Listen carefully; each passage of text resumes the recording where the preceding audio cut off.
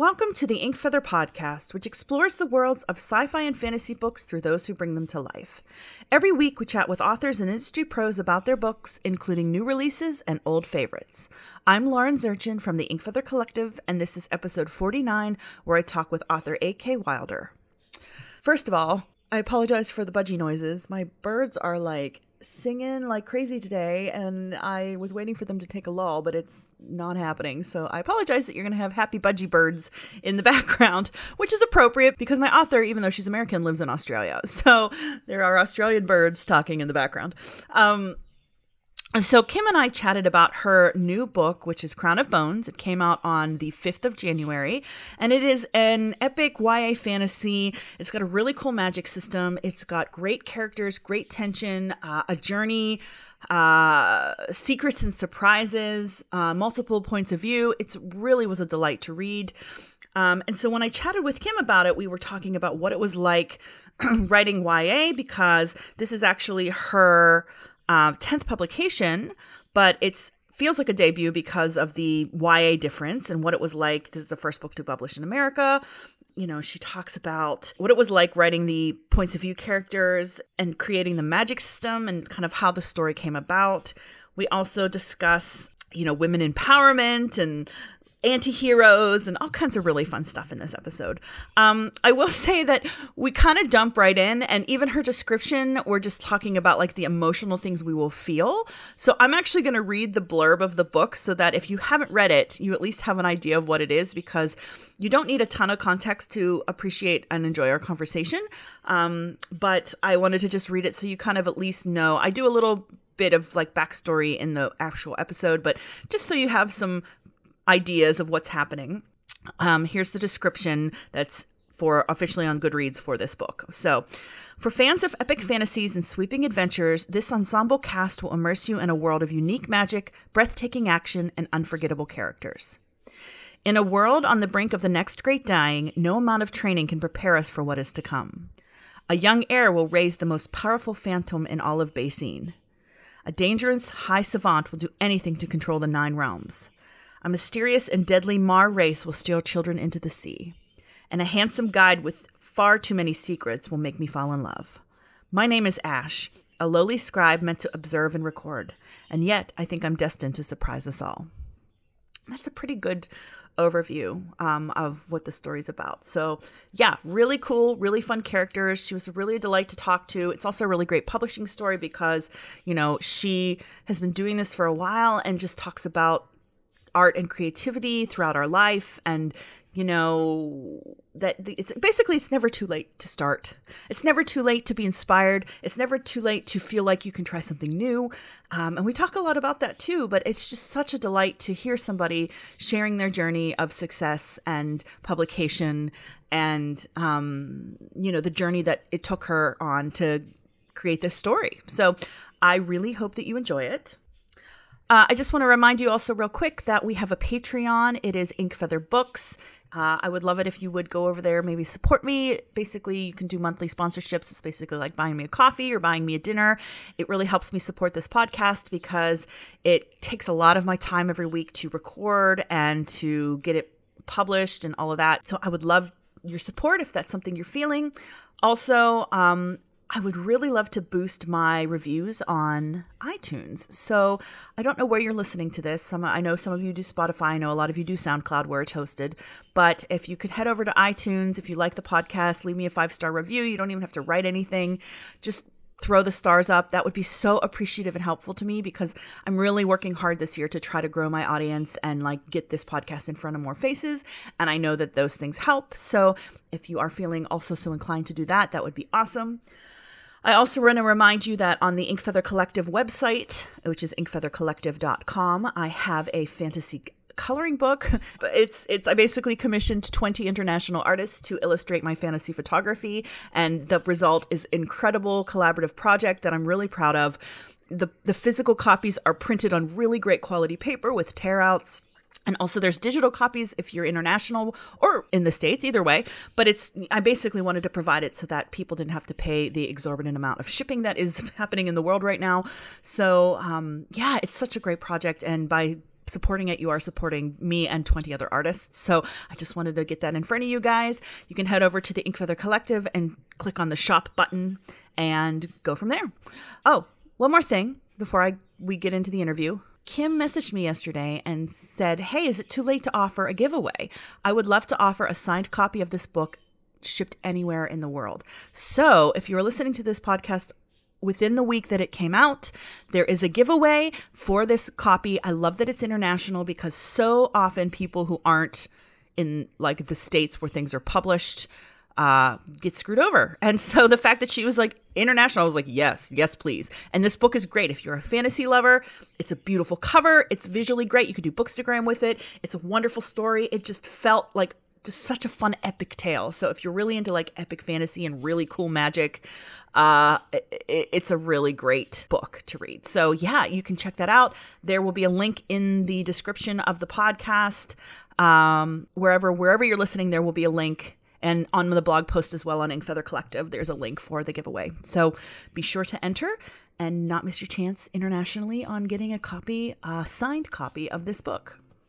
Okay, now I think we're good. So let's move on to the interview with Kim. I hope you enjoy. Hi, Kim. Welcome to the Inkfeather Podcast. Lauren, I'm so excited to be here. I'm excited to have you here. It's we were just talking about it. It's kind of a weird and fun story how we ended up here today. So for those of you listening, Kim and I have a mutual friend whose name is Aretha. And Aretha is someone I've known for about almost 20 years and someone she's known for about 10. And we were just talking about how like I was on the phone with her the other day and I haven't spoken to her in forever. And I was telling her about this podcast and she's like, I have a friend who just published a fantasy book. You should know her. And then she messaged Kim and was like, I have a friend who does this thing. You should know her, and like connected us. And it was really funny because her book had just come across like my Bookstagram feed like the day before Aretha mentioned this. So it was very serendipitous that we're here. And I was just like, man, this book sounds rad. And I am loving it. And I'm so excited to talk about it. So we're here to talk about Crown of Bones, which came out on the 5th of January. And it is a young adult epic fantasy quest magic multi-point of view, really just wonderful adventure story. And so, yeah, I can't wait to dig into it. So what is the elevator pitch for this book? Like when you're explaining it to people, what do you kind of say to them? I say, this is a world that you are just going to get swept away in. It's going to take you to the heart of your being and into the lives of these friends that is going to give you a sense of belonging that you're never going to want to leave them. And they are just struck with, they have quest after quest, and the odds just become more and more and more insurmountable. It seems like, how are they ever going to accomplish? And going through that with them, well, to me, is one of the most enheartening things you can do, to feel like you are heroic and you can climb that mountain and you can accomplish in the face of overwhelming odds. Yeah, it really is a heart book, like a friendship book at its core, with amazing magical elements. You have this, basically the big pivotal magic part is there are these things called phantoms, and there are some people who are able to have this ability to manifest. It's almost like part of their soul or a part of their being into a physical manifestation called a phantom. And there are multiple different kinds of phantoms. There are some that can change shape. There are some that can beckon. There are some that are fighters and warriors, and you don't really know which one you're going to get, but you have to like build a symbiotic relationship with your phantom. And so you guys can work together. And so one of our main characters is this crown prince who has basically this gigantic phantom that's a fighter, and they are at odds with each other and they can't really control him, and he's not really sure what to do, and he has to learn. And so like half of the book is a quest to go to where he can be taught on how to understand this and the struggles of that journey, which was really fun and interesting to read about. Before we talk about the journey, though, kind of take us through the evolution of this story. Like, how did the phantoms come to be, and why did this story end up the way that it did? That's a very good question. It began 10 years ago with, first off, with a print, a John Waterhouse print. I don't know if you've seen John Waterhouse's work. He's an 19th century artist, very romantic, very fantastic in this rich, mythical way. Anyway, my dad had sent me a print of a work he did called The Siren, and we should have a link to this. Okay. The Siren it hung on my wall, and I saw it every morning, and the sun would splash across it, and it literally, I know this sounds a little corny, but it just called to me, it haunted me. And I started to think, what if? What if the evolution of human DNA allowed for this aquatic version of ourselves? So there was that element, and I knew I wanted to write it, and it started to play on my mind and work its magic. At the same time, just randomly, seemingly randomly, I was on YouTube, and I came across, I was searching for who knows what, something else, research. I came across a projection of the continents 250 million years from now. As they continue to move very slowly, they come back to one. Oh. They come back to one, and you can see it all start with the original millions, 250 million years ago. We're kind of in the middle of the one continent. They break apart, and all these mountains are formed. You know how you've seen. Yeah, Pangea. Yeah. Yeah. And now we have 7 continents. And as time moves on, they're all coming back to one. If you look at the map in the book, you can recognize all the continents back as one. And I thought, what in the world would that be like? Not a technological future, but think of it as there's been all these great extinctions. We've lost so many species. There's been evolution, re-evolution. What would the track of that? What was be left of humans, and what kind of world would they live on? And I imagine this magical hegemony that's pre-industrial, and the kind of hierarchy of the realms, and it just all started to bloom in my mind. I really wanted to write that. And of course, I wanted to fill that single sea with these with these divergent humans who live under the waves.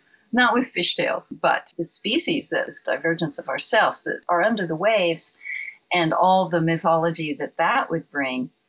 And at the same time, while I'm thinking all this up over months and months and months, I get this vision of these kind of like samurai warriors marching across the field, dropping to their knee, and in front of them out explodes these creatures that go forth and fight, and they direct them. And that idea of the phantoms was born kind of all at the same time of these other images and ideas. And yeah, I named those people that could raise their phantoms savants. And because I'm an astrologer and I had a lot of background in Jungian psychology, the idea of the shadow and manifesting the shadow through the earth where it takes on form, and all the things that the shadow is, not just the stuff we want to repress, but maybe our highest goals and abilities as well.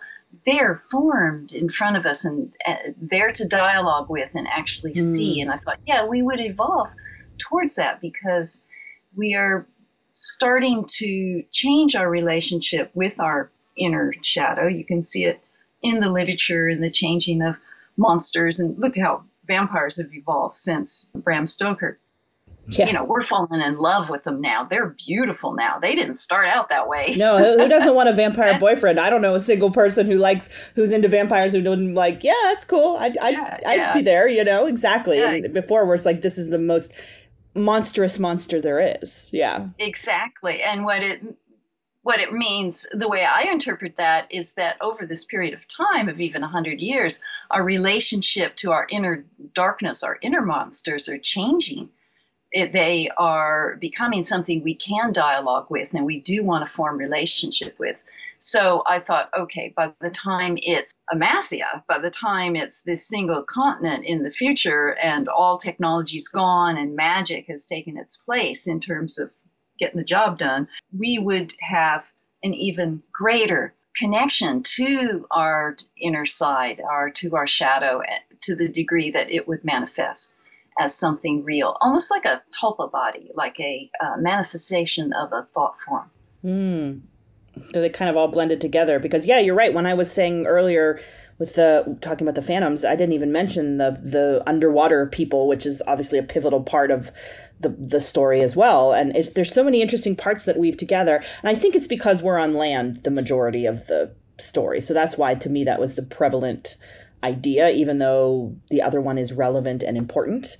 And it's interesting to see how they kind of work with each other. And even from the start and from the title, like they're all connected to each other. Those different types of people and the different ways of being are all kind of interconnected, which is really cool. Yes, they are woven. And as the story evolves, I mean, it's a trilogy. There are 3 books. They're all written. And it's basically one large story arc, as fantasies are, divided into part 1, part 2, part 3 kind of thing. So cool. It'll be neat to see how it evolves. So you said to me before we started too, and I didn't realize this, I thought this was your first book because you're publishing it under a different name, but you've actually been doing you've published multiple fantasy books under your actual name for years, and like that this is kind of a YA and a different audience. You were kind of going for different feels. So as a writer who's got some books under your belt, what was it like kind of making a different shift in regards to focus and what's important in regards to age and growth? Was there a challenge with writing? Did it feel the same and you just like slapped a different age on? Like, was it a different process for you? There was no slapping of different age. I assumed not, but you never know. My God. You never know. It was very challenging. And it's so interesting for me to look back. I love this question because as I look back, before I wrote the YA version, and believe me, the first version was twice as long and was adult fiction. It was the same as my other books written under Kim Falconer. So yeah, when it was actually my agent who said, Kim, she loved the work from the very beginning. It was the book that landed me this agent in the United States. I hadn't published in the United States, say for a novella. So all my works were published in Australia. It was my first crack at the U.S. market. So in a way, it's debuted that in that sense. But as she read the book and reread it and told me how much she loved it, she said, I really think it's young adult. And I was so naive, Lauren. I thought, oh, okay, so what? We lower the age of the protagonist? Oh, boy, was I wrong. No. I had to rewrite every word and see it in from different eyes and from the heart of a teenager, which I hadn't gone into that state before. So in a way, it really is a debut, even though it's my 10th publication. It's very, very new. And the challenges were immense until I got my mind wrapped around it. The other really big challenge was that I had written it in the third person past. I had been wont to do. And the other suggestion was, and this was after the book sold, and the publisher said, I want this to be first person present. And I resisted that thought in my own head. I'm open, I'm a brainstormer, I'm open to anything. Let's put it all on the table. So I didn't say what came to my mind initially. I just let it soak in and thought, okay, what would that be like? And I tried a few paragraphs, and I was at first pretty frustrated because originally there were even more points of view, which points of view in third person are very easy because you have, easy, but different from first person because you bring the character out in the dialogue, and in third person you have that kind of narrative thread that runs through all the points of view, and the reader doesn't mind because it's third person. Yeah. They're being told the story. But when it's first person and you're listening to you're in their head. Yep. Oh my, I had to rewrite over and over in some cases every character, first cut down on the points of view because it was just insane. You can't have 18 point of view characters in the first, well, maybe you can, but I'm not writing that book. So I cut down, I think there's 5 now, and two are, we don't see much of at all. So I had to cut down the point of view characters, and I had to create that dialogue voice through the narrative. And that was new to me. I'd not done that. There was only one other book I'd written in the first person past, and that actually has Mar in it as well. I wrote that after I wrote this series, waiting for this series to sell. So they weren't all in order. So I'd already had a lot of practice when I dove into that one in terms of first person. It took a lot of work. I bled for those points of view and those voices. So yeah, it was a challenge. Well, there you go. When people think writing's easy, I mean, I don't know anyone who listens to this that would think writing is easy, but people are like, oh, just write a book. Or it's like, you get it out and you make changes. And it's like, it sounds like you gave this a full overhaul. And I mean, it's been very enjoyable to read. And I will say I'm loving that it has multiple points of view, because we have such different insight to our kind of 2.5, 3 main characters, really, that we get in their heads, the 2 mains that we're in most. And then we have the third main who we get good glimpses of as well. Like, all have different motivations and different feelings and different logic. And so I love books that have very different points of view from the different characters. So for me, it's been great. I've thoroughly enjoyed it. So I'm glad that you didn't just decide to do like, okay, we're going to pick one and then go, because it really, getting the story from the different angles makes it richer, I think, as a reader. Oh, thank you. Well, I love that too. And I think if you're writing what you love to read, if you can pull it off, it's just so much better. It's just so uplifting. And I wanted the reader to know things none of the characters collectively knew. Because I love that so much myself. And it's just so exciting even to watch scenes overlap from different points of view. So we see, Kaelin's point of view there, and then we flash to Ash's, and it just cracks me up how, because we as people, we second guess ourselves. We aren't sure is it going this way? Did they mean that? Or, what's going on? And then we find out, it's over here. They're thinking that. So. Well, and you do that even from the start. Like, the prologue is a whopper, and it sucks you in. I even made a note immediately. I was like, holy crap, this intro sucked me in. I was like, what is happening? Oh my gosh. Like, it was riveting. And then this thing happens, and now it's years later, and we're with these people, and I'm like, oh, I think I know. Okay. But then it's like, ooh, if I didn't know what I know because of that, how would this story read differently to me? What would I think things mean? And what do I think they mean now? Like, I've thought that multiple times reading this, being like, what does that mean? Is that what I think it means? Or is it this? Like, so I love that, it's made it a kind of an enjoyable reading experience, because it's not just immersing in the story. It's actually making me think about the backstory and the secret story that we haven't quite been revealed yet, but has been hinted at. And like you said, character A knows, but character B might not, or character C doesn't know. And there's, how do we tell the other guys? And like, it's great. It's so fun to read. It really is. Oh, thank you. That was the goal. Bingo. Yeah, I'm glad. And so you said you wrote it as almost one big story and then just divvied it up, or did you actually have it plotted as 3 books and you just were able to make it that way? Well, the original, it began with a brainstorm. And as we talked about before we hit record, I brainstormed this with my son, who has a cinematic background and in post-production, and is very visual, and he's an incredible storyteller visually. And we brainstormed these ideas and how they might play out. And again, our original brainstorm was for this adult fantasy, but he came in even more handy when brainstorming to revision it as a young adult, because he was at the time a young adult. So it was incredibly helpful.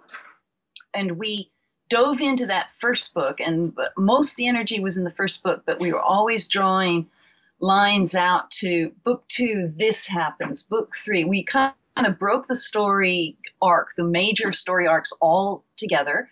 And it was just magical working with another person that way, just firing off ideas and crazy ideas. You throw everything in there, and, you just look at it 10 different ways. This or this or this could happen. And then, start throwing out what doesn't work, what feels like it's going to arrow forward. And then you sit down. I sat down for years to write it. And as you write it, something else wells up, and the characters actually have their own voice and their own idea about what they want to do and how they feel. And it can change things. And I would go back to Aaron and I'd say, look, Marcus doesn't want to do that.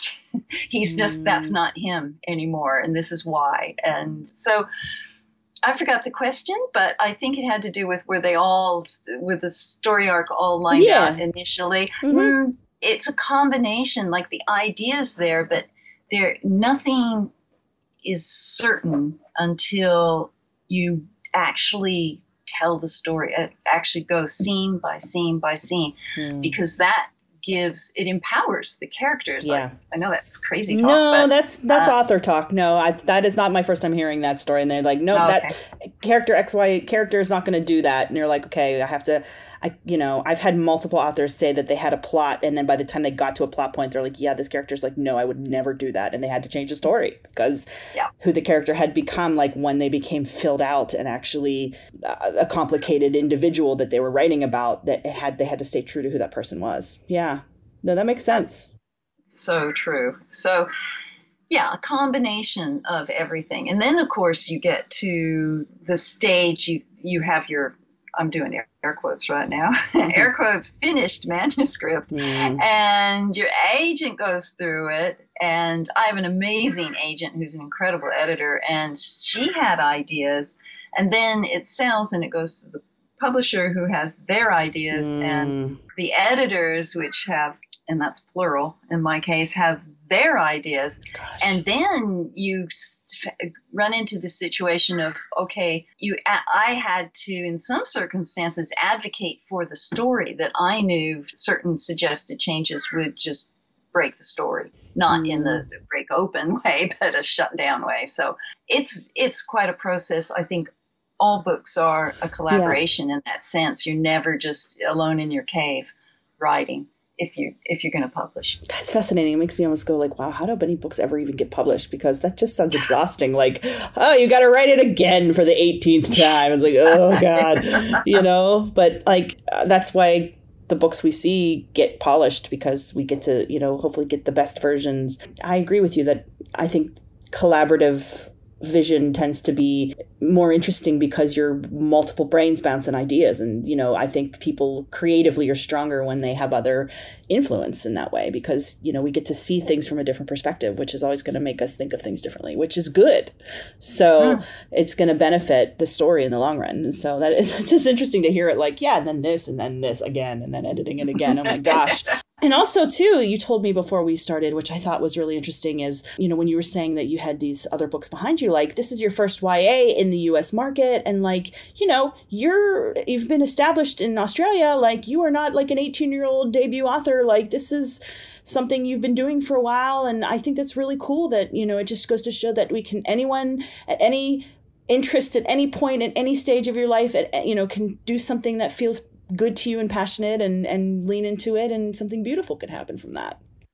Absolutely. I'm trying to count the years. I was 50 before I got my first contract with HarperCollins.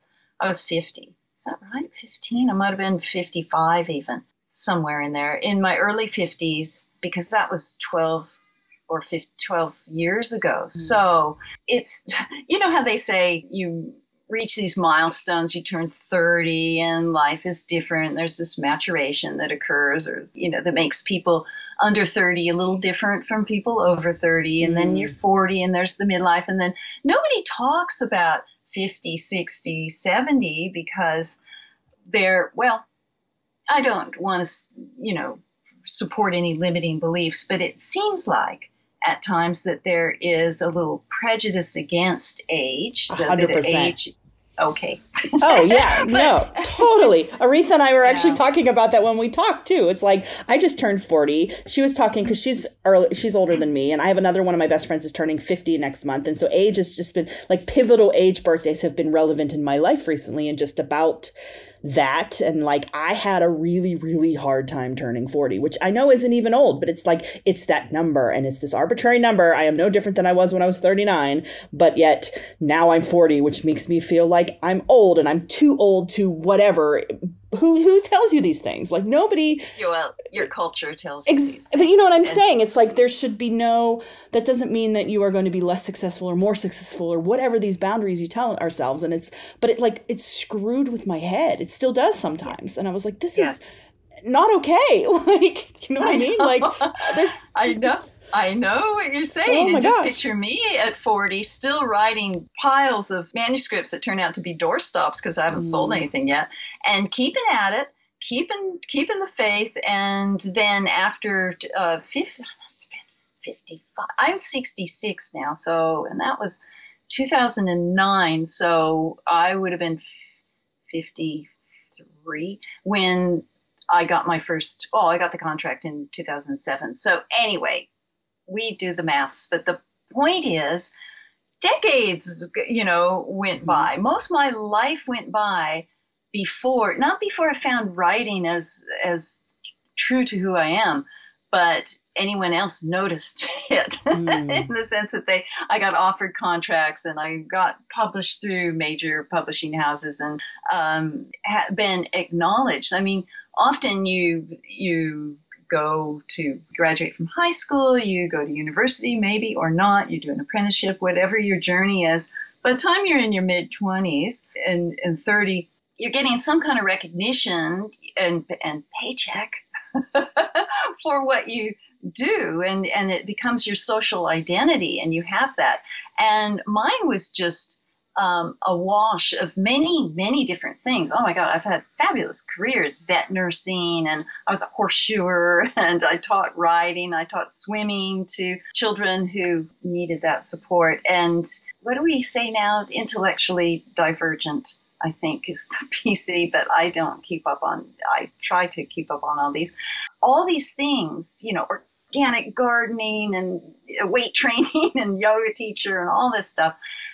All these things I've done in the background, every day I would think about my writing. Every day I would have a work that I was working on. I'd have some kind of day job if I was between these little, I call them my mini careers of all the things. And not until for you, decade plus away from where you're at right now, I walked into a world where I was acknowledged for what I felt I was truly here for. So I think it's important not to think about time, and it's really important not to give a rip what society is telling you should do or be, or how old you should be to accomplish.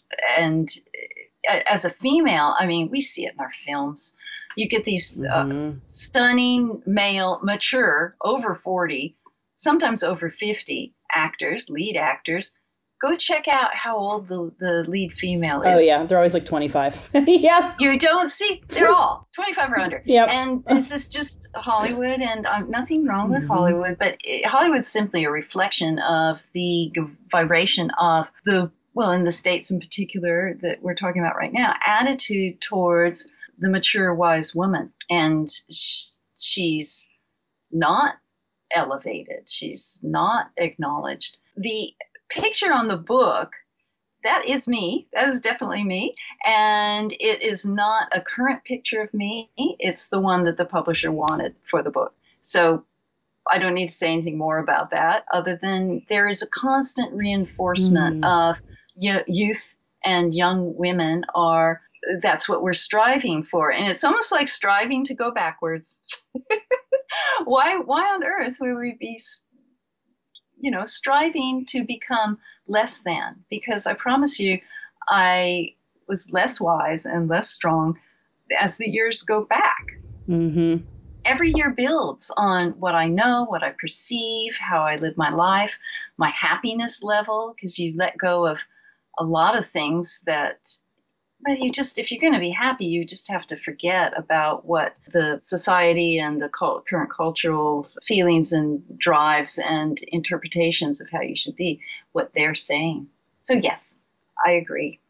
Yeah, it's just interesting to think about. And I just think it's a cool story because I think because of our societal training, people need to hear your story and my story and that, and again, and there's also nothing wrong with being 18 and doing it. There's nothing wrong with being any age and doing it. But the point is that you're right. It's youth centric. And we're always told the stories of the young success as opposed to the fact that things are still available at all in any age to creatively and emotionally or whatever, like whether that's relationships or art or however we choose to connect with the world, or if you want to start a different career, like there shouldn't be any limitations other than the ones we maybe put on ourselves, which we need to break through. But yeah, I liked that this was a story of you going, yeah, it's my first young adult and it's my first one published in the States and, you're in your 60s. That's a cool story. I think that's interesting. I do. Yes. Yeah, well, I'm very proud of it. I tell you what, it is empowering. Every year becomes more and more empowering. And I choose to make it that way, to feel it that way and interpret it that way. And I just, No. All I can say is you'll see. It's... to throw your shoulders back and be that woman who knows more than she did last year, that empathizes more, that feels stronger, that has more to offer. Man, I'm sitting here thinking I've been talking to some rad women lately. Like the last podcast I that I just published is Danielle Page and Cass Morgan. And it's about sorority witches and the power of women and the power of them collaborating together as friends. And it was just and then Victoria Schwab, we talked about that too. I'm just man, I love that there's all these women I'm chatting with who are yes, be the thing, embrace the thing, and it's not that men can't and shouldn't too. It's just, I love that energy. I just think that's really funny. I'm wow, I'm getting this message out in the world a lot right now. So if you have been listening to the podcast frequently and you've hit these recent episodes, you're gonna be this seems like a recurring theme. It is not planned. It just seems to be happening, which is very cool. It is. It's amazing. And it's important too. And obviously it's true for men too and their journey of empowerment. But the difference is that they have the societal reinforcement of, yes, you mature, you're strong, you get more handsome, you get more capable, you get more. They already have this paved out for them. Look at our male world leaders. These are mature people. Yeah. They're in their 60s or 70s. And women, I think we have to reiterate this and reinforce this for ourselves and for our male counterparts, that it's true for us too. Open your eyes. Well, and I think it's interesting because as you're saying this, you're absolutely right. But I also think, too, that men have challenges in different ways that women don't, too. Like the toxic masculinity vibe. I think about that a lot, about that men are told basically not to be vulnerable. And women are embraced for being more vulnerable because they're women and they're more emotional. And so it's, there's different strengths and weaknesses that have been perceived societally for each gender, which is, it's just fascinating to think about these constructs we have. I don't know how we're talking about a fantasy book and we're talking about societal and gender constructs right now, but it's true. And it's just, I don't know. I've just been thinking a lot about this stuff lately. That is a really strong point. And I think it's particularly hard because we're all male and female. and we identify with one, and society usually, and society has these categories and ideas of what that one might look like, and it makes it very complicated.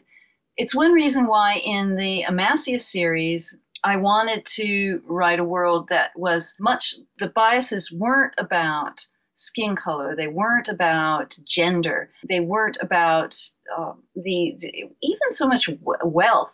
They were about your savant or your non-savant. And we get to play with all the things that come up when we're living under a social bias. But I just wanted us to have a rest from the idea of if I'm male or female, whatever my sexual identity is, that it didn't matter. And we could fall into a world where, or our color absolutely did not matter. It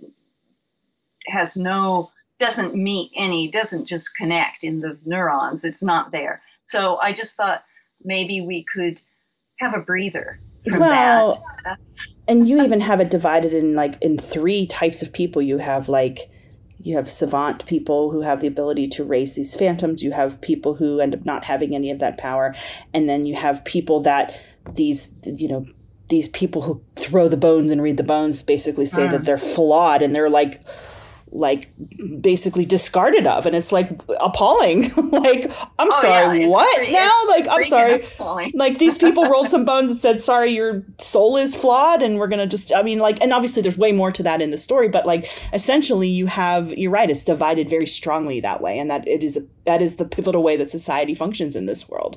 And it is really interesting to read about it that way. I can't wait to see how this story evolves too, because just the layers and the complexity that you created this world, is going to be really neat to see how you kind of play within the boundaries you've created. So I'm looking forward to it. It sounds really cool. You said they're all written already. Yes. They're ready to go. Not edited. They haven't gone through the editing process, but the story's definitely written. Are you working on anything new right now? Well, I'm about to jump in on the edits for book 2. I don't have a schedule for that yet. I don't know the release date of that yet. It hasn't been given to me, but those wheels will start turning pretty fast. I have an idea that I want to write, and I guess we have to see how this series goes. I want to write a book on a specific character. I'm sure it'll be multi-point of view as well, but a specific character who is a bone thrower, so we can go through their journey, because it's very hard to reveal much of the bone throwers because they're so secretive, and there isn't a bone thrower point of view in the series. And it's meant to be that way, this very mysterious, they traffic in fate. Who are these people? Why are they making, how are they doing it? What is divination? And I'd love to explore that more through a character that right from the beginning is taken in by the black ropes. So that's something I'd like to do. Yes. No, that'd be cool. Pulling back the curtain on the secrecy and giving us the insight into what there actually happens. That's cool. Before we go, I always like to ask authors if there's anything they've read lately that they would recommend. It doesn't necessarily have to be sci-fi fantasy, because I know my readers read across the board, but I'm always curious to see if there's anything you've enjoyed lately that you would recommend. Yes, there is. A couple books I read last year that one in particular, one was The Space Between Worlds, Micaiah Johnson. Have you read that? No, but I have it on my to be read. Okay. Yeah, it was, no spoilers, of course, but because it deals with the many worlds theory, which I've written about in previous series, I love the many worlds theory. I loved her take on it and the way she took her characters through it. Her characters were all kind of anti-heroes, so it was hard to, it was more, I don't know, I remain more an observer, but I liked it very much for those reasons. And the ability to portray a character from different versions of themselves and show how environment or their but for fortune, their lives were completely different or their attitudes were completely different. That was magic. I really liked that. I'm reading right now The Once and Future Witches, Alex E. Harrow, and I love it. I'm also finding that the heroes are kind of anti-heroes, so it's not like I love me a hero that I can, no matter what happens to them, I'm just there 100%. But these women, it's a little different, but it's unputdownable for me, and she's weaving an incredible story. But the book I really want to rave about, the one that I don't think has gotten enough attention, is Escaping Exodus by Nikki Drayden. And this woman, I have so much respect for this woman as a writer. It's a great story. It's kind of a sci-fi space opera story with very drawn, visceral characters. It's just not, you don't get that feeling of cold metal technology at all. But what she did with the world building, I'd never seen done before. And maybe Anne McCaffrey touched on it. I don't want to give too much away, but Anne McCaffrey wrote, might have been a short story, The Ship Who Sang. So it's been touched on before, but the way Drayden did this, oh my gosh, you got to read it. Have you read it? No, I had not. The cover is freaking beautiful. I just pulled it up on Goodreads right now. Okay. I have not heard of this, and it sounds really interesting. I see the blurb right here. Yeah, I mean, it's I hate to say it, but I hate how publishing is, it's like every week there's like 100 books that come out, and you're like, I know. And like, I swear half of them I would genuinely enjoy if I read, but it's like, things slip under the radar. I mean, this came out in 2019, it looks like. So it's been out almost over a year now. It's been out a while. Yeah. Over a year. I read it middle of last year. I was going to say summer, but winter. And I was told to read it by my proofreader friend, and she's amazing. She listens to everything because she's blind. And so she's opened my eyes. That's not meant as a weird metaphor, but to the benefits, because she listens to my work as a proofreader, and she hears things that no reader has ever. She gets little tiny things because she's hearing it. She's amazing. Anyway, we have very similar tastes, and she just said, Kim, read this now. And I did, and I just thought, this woman is not getting the attention. You should have her on your podcast. I was going to say, the sequel comes out next month. Yes, so it'd be really good timing. I'm going to have to check out book 1 and see how I feel. That sounds really cool. Yeah. I definitely added it to my Goodreads. Yeah, all 3 of those books I have not read. The first 2 you mentioned I already had on my to-be-read pile. Okay. Once and Future Witches I also thought sounded interesting, but I haven't read it. So yeah, those are great recommendations. I mean, not that I don't love it when people recommend books that we all know, but it is nice to hear of either new authors or new series that I wasn't aware of. I mean, heck, you even said that to me beforehand. That's one of the things you've enjoyed about listening to this podcast. You're like, oh my gosh, I didn't know about that book. And I swear, half the books I've read in the past couple of years have been ones that authors have recommended that I'm like, oh, I didn't know about this. Let me check it out. And I'm like, oh my God, the best book ever. So like, books that are maybe quieter or less buzzed about and just as good as the buzzy books and like need the love, like you said. So yeah, those are all excellent. Oh my gosh, thank you for that. Welcome. This was great, Kim. Thanks for chatting with me about our lovely Marcus and Ash and Kaylin and all of our beautiful savant phantom stories. It's just really just it's such a great story. It's such a compelling story. It's riveting. The pace moves great. The characters are great. Like I said, the multiple point of view makes it really fun to read. And like you said, knowing while the other characters don't know makes it really fun to read. And, I've been doing it on audio and I am almost done. And I haven't been able to stop listening. I've been like, as I'm in my kitchen cooking and I'm cleaning, I'm like, got the audio on because I need to know what happens. I fell asleep to it last night. Like it's been really enjoyable to read. So I'm glad we got to talk about it. Oh, me too. And thank you for that. I'm just grinning. I don't know if you can hear it in my voice, but Thank you very much. That's all the author ever needs to hear is a reader's happy. Yeah, no, it's been, and as someone who reads fantasy a lot, it's always fun when it's something that captivates me. So it's always like, oh, this is really cool. Like, and I love that even the phantoms are all like different animals or people. Most of them seem to be animals, but I'm like, that would be so cool. Like, here, send your bird up and give us a bird's eye view. Like, I'm a huge bird nerd. By the way, I could hear, I think it Yes. was magpies in your background. Either magpies or crows were cocking in behind you, and I was like smiling because I was like, oh, I can hear the birds. So Yes. Oh, yes. I was like, that would be so cool, because one of the main side characters, his savant or his phantom is a bird. He can like send it up as bird. And I was like, that's really cool. And I would think that would be rad to do. But yeah. It is rad. It's pretty cool. Thanks for listening, guys. And I hope you enjoyed this episode. Please check out recent episodes. And we have another one coming next week. We've got a lot in the lineup. Feel free to check us out on Patreon and throw some support.